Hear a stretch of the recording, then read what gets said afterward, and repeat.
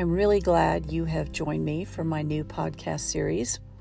And I'm going to begin with a story about a woman named Jean. Actually, I'm going to tell you a series of vignettes about Jean, which I think will make sense the more that you hear. You'll begin to see the thread in all of these vignettes. And I would have Jean tell the story herself, which is really what I want to do with Human Turning Points.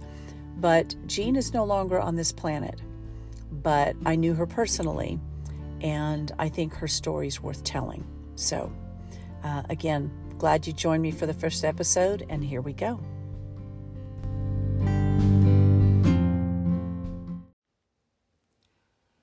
I'm going to begin Jean's story about the age of 8 years old, and this goes back to the year 1912. Now, Jean was part of a very large Irish-Scottish family. Now, they didn't have a lot of money, but I'm told they had a lot of love in the family. And they lived in a house that their father had built, and they lived near a lake. Now, the state of Michigan, as any of you know who live here, is very, very cold in the wintertime. So all of the kids liked winter sports a lot. And because they lived next to a lake, they would go sledding quite a bit, ice skating and sledding.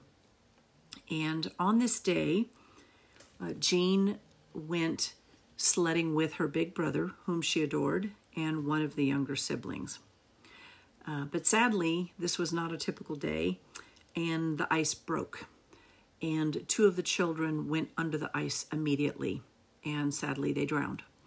And if you think about the time period, 1912, their clothing was probably all wool and very heavy, and that would have contributed to them sinking really quickly, which is terribly sad.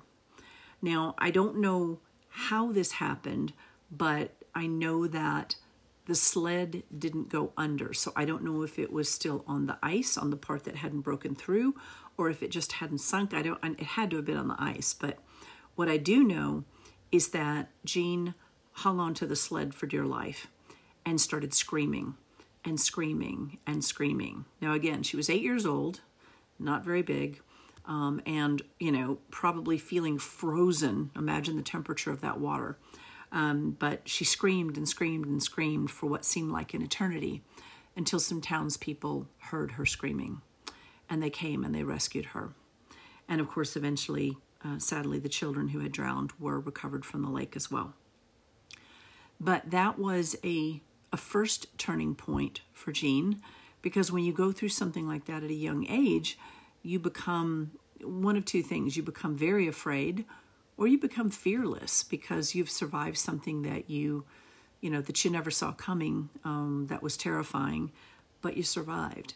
And in Jean's case, she, in many cases, became fearless. And you will hear that theme throughout these vignettes that I share about her. Now, at some point, let's see, she would have been, I think she said 8th grade, she dropped out of school. So she never finished high school. And I don't know the reasons for that, but again, if you think about the time period, it could have been one or two things. Could have been that knowing her personality, maybe she just didn't like school. She'd had enough of school. But it could have also been that, in a large family, there are a lot of chores. Women didn't have the same options. It was not considered as necessary for a woman to get a higher education. So it may have been that she dropped out of necessity. And like I said, I never got the full story on that. But she dropped out in 8th grade. And then at some point in her teens, she decided she'd had enough of this little town in Michigan too. So she left. And I can only assume that was by train. I don't know for sure, but probably by train. And she left for Chicago. And when she got to Chicago, she got a job as a maid working for a very wealthy family. And it turns out the wife in this family was very kind to her, taught her the social graces, taught her about interior design and architecture and all the things that, of course, Jean was observing anyway. She was a creative person, and she observed everything about the place where this family lived. And they were in the railroad business. So the woman who was kind to her was the wife of a railroad magnate in Chicago. Jean tells a story, or told a story, that stuck with her too. For her being fearless, she did have some insecurities. And at some point in her life, after she was an adult, years later, she ran into this woman again at a department store.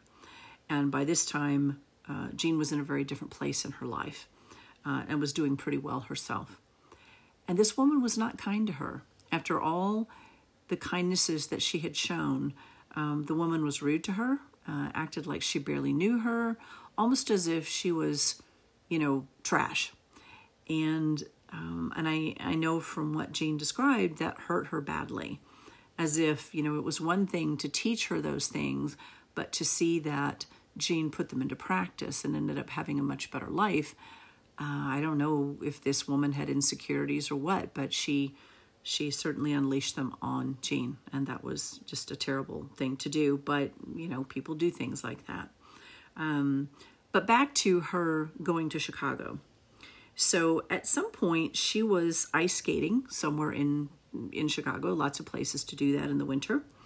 And there was a handsome young man across the way who was the son of German immigrants. And he had recently graduated from Northwestern University, which was a big deal, for anybody to go to college. Not as many people went to college then, but he had graduated from Northwestern. And Jean said, the story is that he looked across the way, saw this pretty young woman, Jean, and said to his friend, "I'm going to marry her." And of course, he'd never met her. But sure enough, they did start dating, and they did get married, and soon after they had a daughter. Now, Walter was a very bright man and he was in sales of some kind, in some kind of early, I don't think they would have called it technology then, but early technology, like a precursor to an IBM sort of company.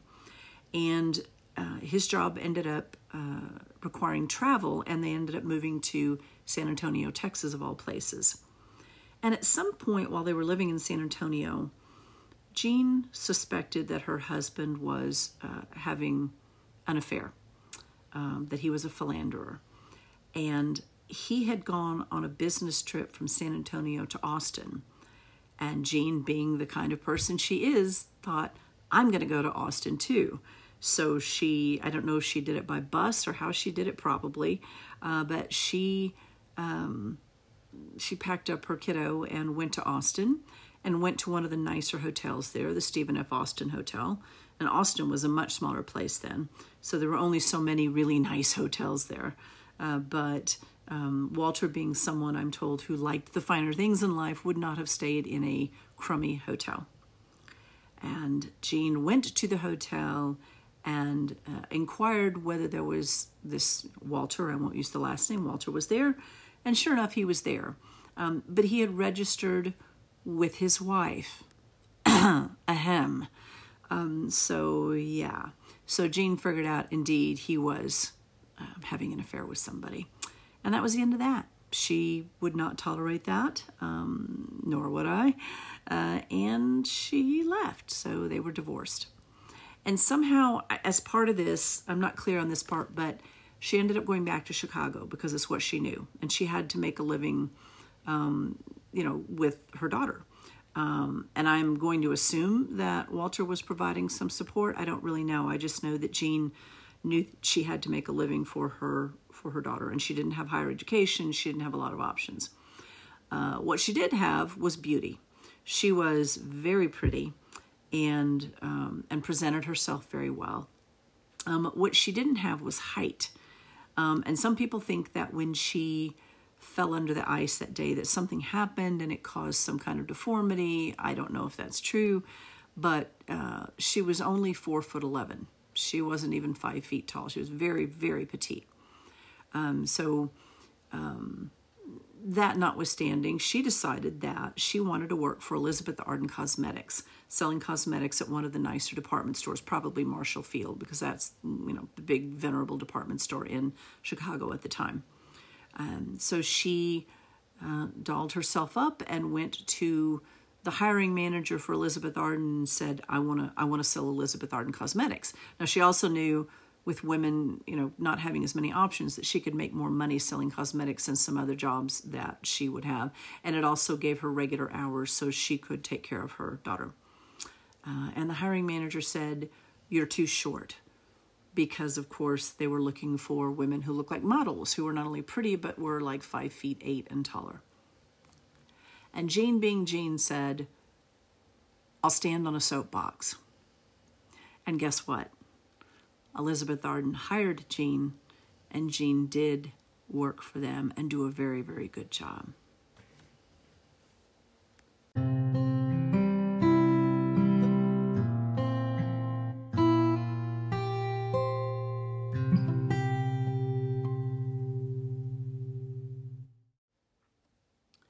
So what happens next for Jean? I don't know what precipitated this thought in her head, but at one point, while she was still married, she had met her ex-husband's boss, who was quite wealthy and had moved to Florida and owned bottling companies. And I don't know how he came to own bottling companies, but that I'm told that he had made and lost fortunes, and that the depression had, hurt him terribly, but he went into the bottling business and was doing well. And I guess Jean decided that selling cosmetics was not going to be enough, and she wanted a better life. And somehow she got in touch with this boss, who was now divorced as well, and got on a train and went to Florida with her daughter.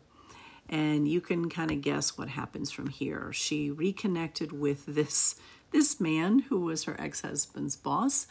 And then at some point, he moves to Southern California, and she goes as well. They get on a train and go cross country, she and her daughter, to Southern California.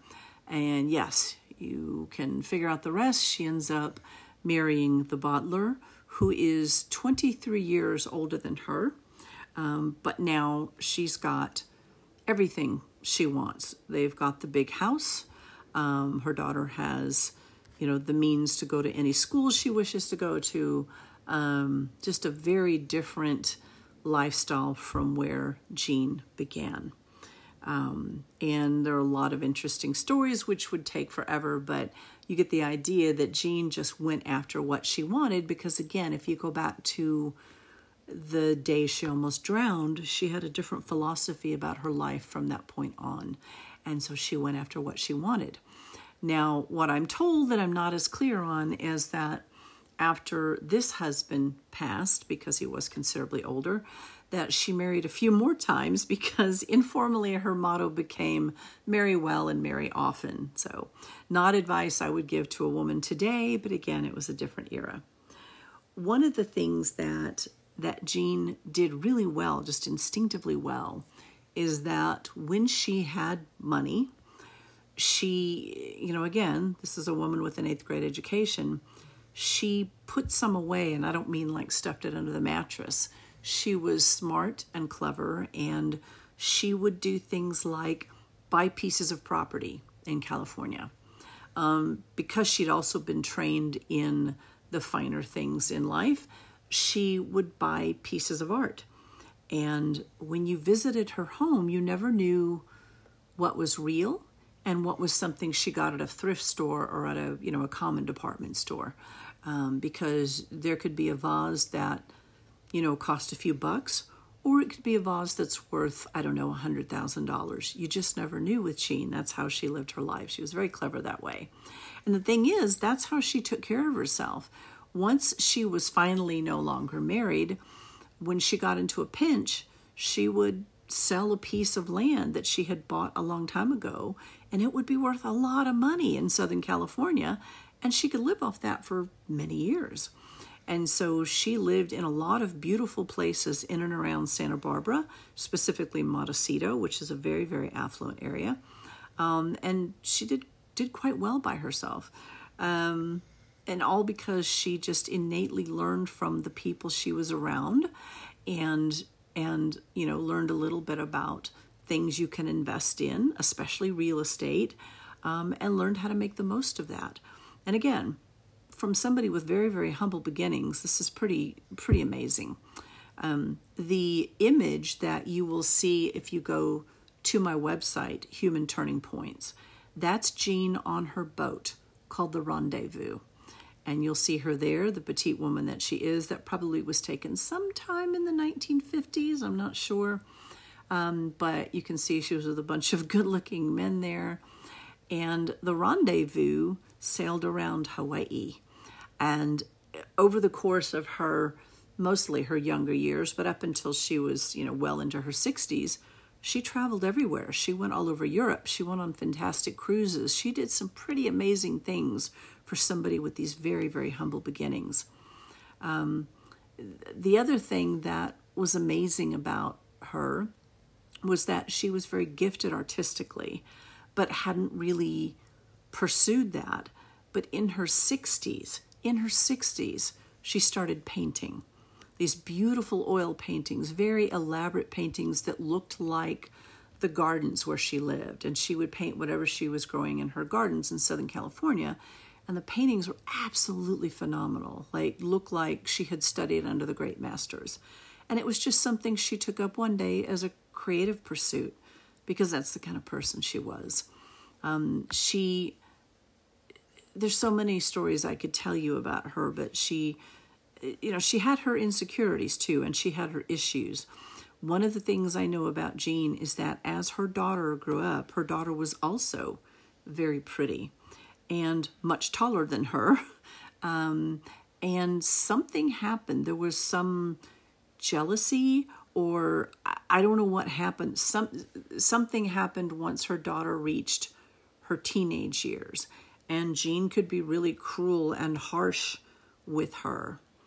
And to some extent, Jean also visited that on her granddaughter.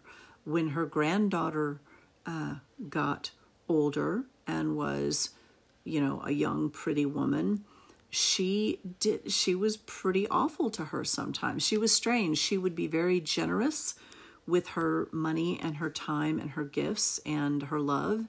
And then other times she would be really awful. And again, people suspect that there maybe have been some brain injury at the time that she went under the ice. Don't really know. It wasn't enough she was not disabled, but something may have happened. And I guess, if there's a lesson in that, it's like even the best people, the people with the most resources, the most gumption, the most whatever, they have their fallacies, right? Everybody does. We all do. And Jean certainly did. But she did also lead a really, really fascinating life. And I think if you're going to take anything from her story, it's that, go back to that drowning and what happened that day. And from that day forward, she just said, nah, don't think I'll finish school. I think I'll go to Chicago. I think I'll do this. I think I'll work for Elizabeth Arden, even though people tell me I can't. I think I'll go marry this wealthy guy in Florida who doesn't really know I exist. I met him once, but I think I'm going to go meet this guy and I'm going to have a different life. And I'm going to travel the world, and I'm going to have my own little fabulous sailboat. And I'm going to sail around Hawaii, and I'm going to go on big cruise ships to Europe, and I'm going to live the life I want to live. That's a pretty remarkable thing. And I think the lesson in that is, what could you do if you were not afraid? And you hear stories of other people in life who have been through horrendous things, scary, scary things. And once that's over, they live with a different kind of peace, and they live with a different kind of courage. Most do. Some people become more afraid, but other people live with a different sense of courage. And that is the way Jean lived her life. And she lived a very long life. She lived until she was 90 years old, or nearly 90 years old, about a month shy, I think. Sadly, in her last few years, she had dementia. And so she sort of withered away, because dementia is just, as you know, a terrible thing. But before that happened, she had lived quite a remarkable life. And I've really only scratched the surface of the stories about Jean. But I hope you can take something from her attitude and how she behaved and how she carried herself, and how she fought for what she wanted, because it's actually pretty remarkable.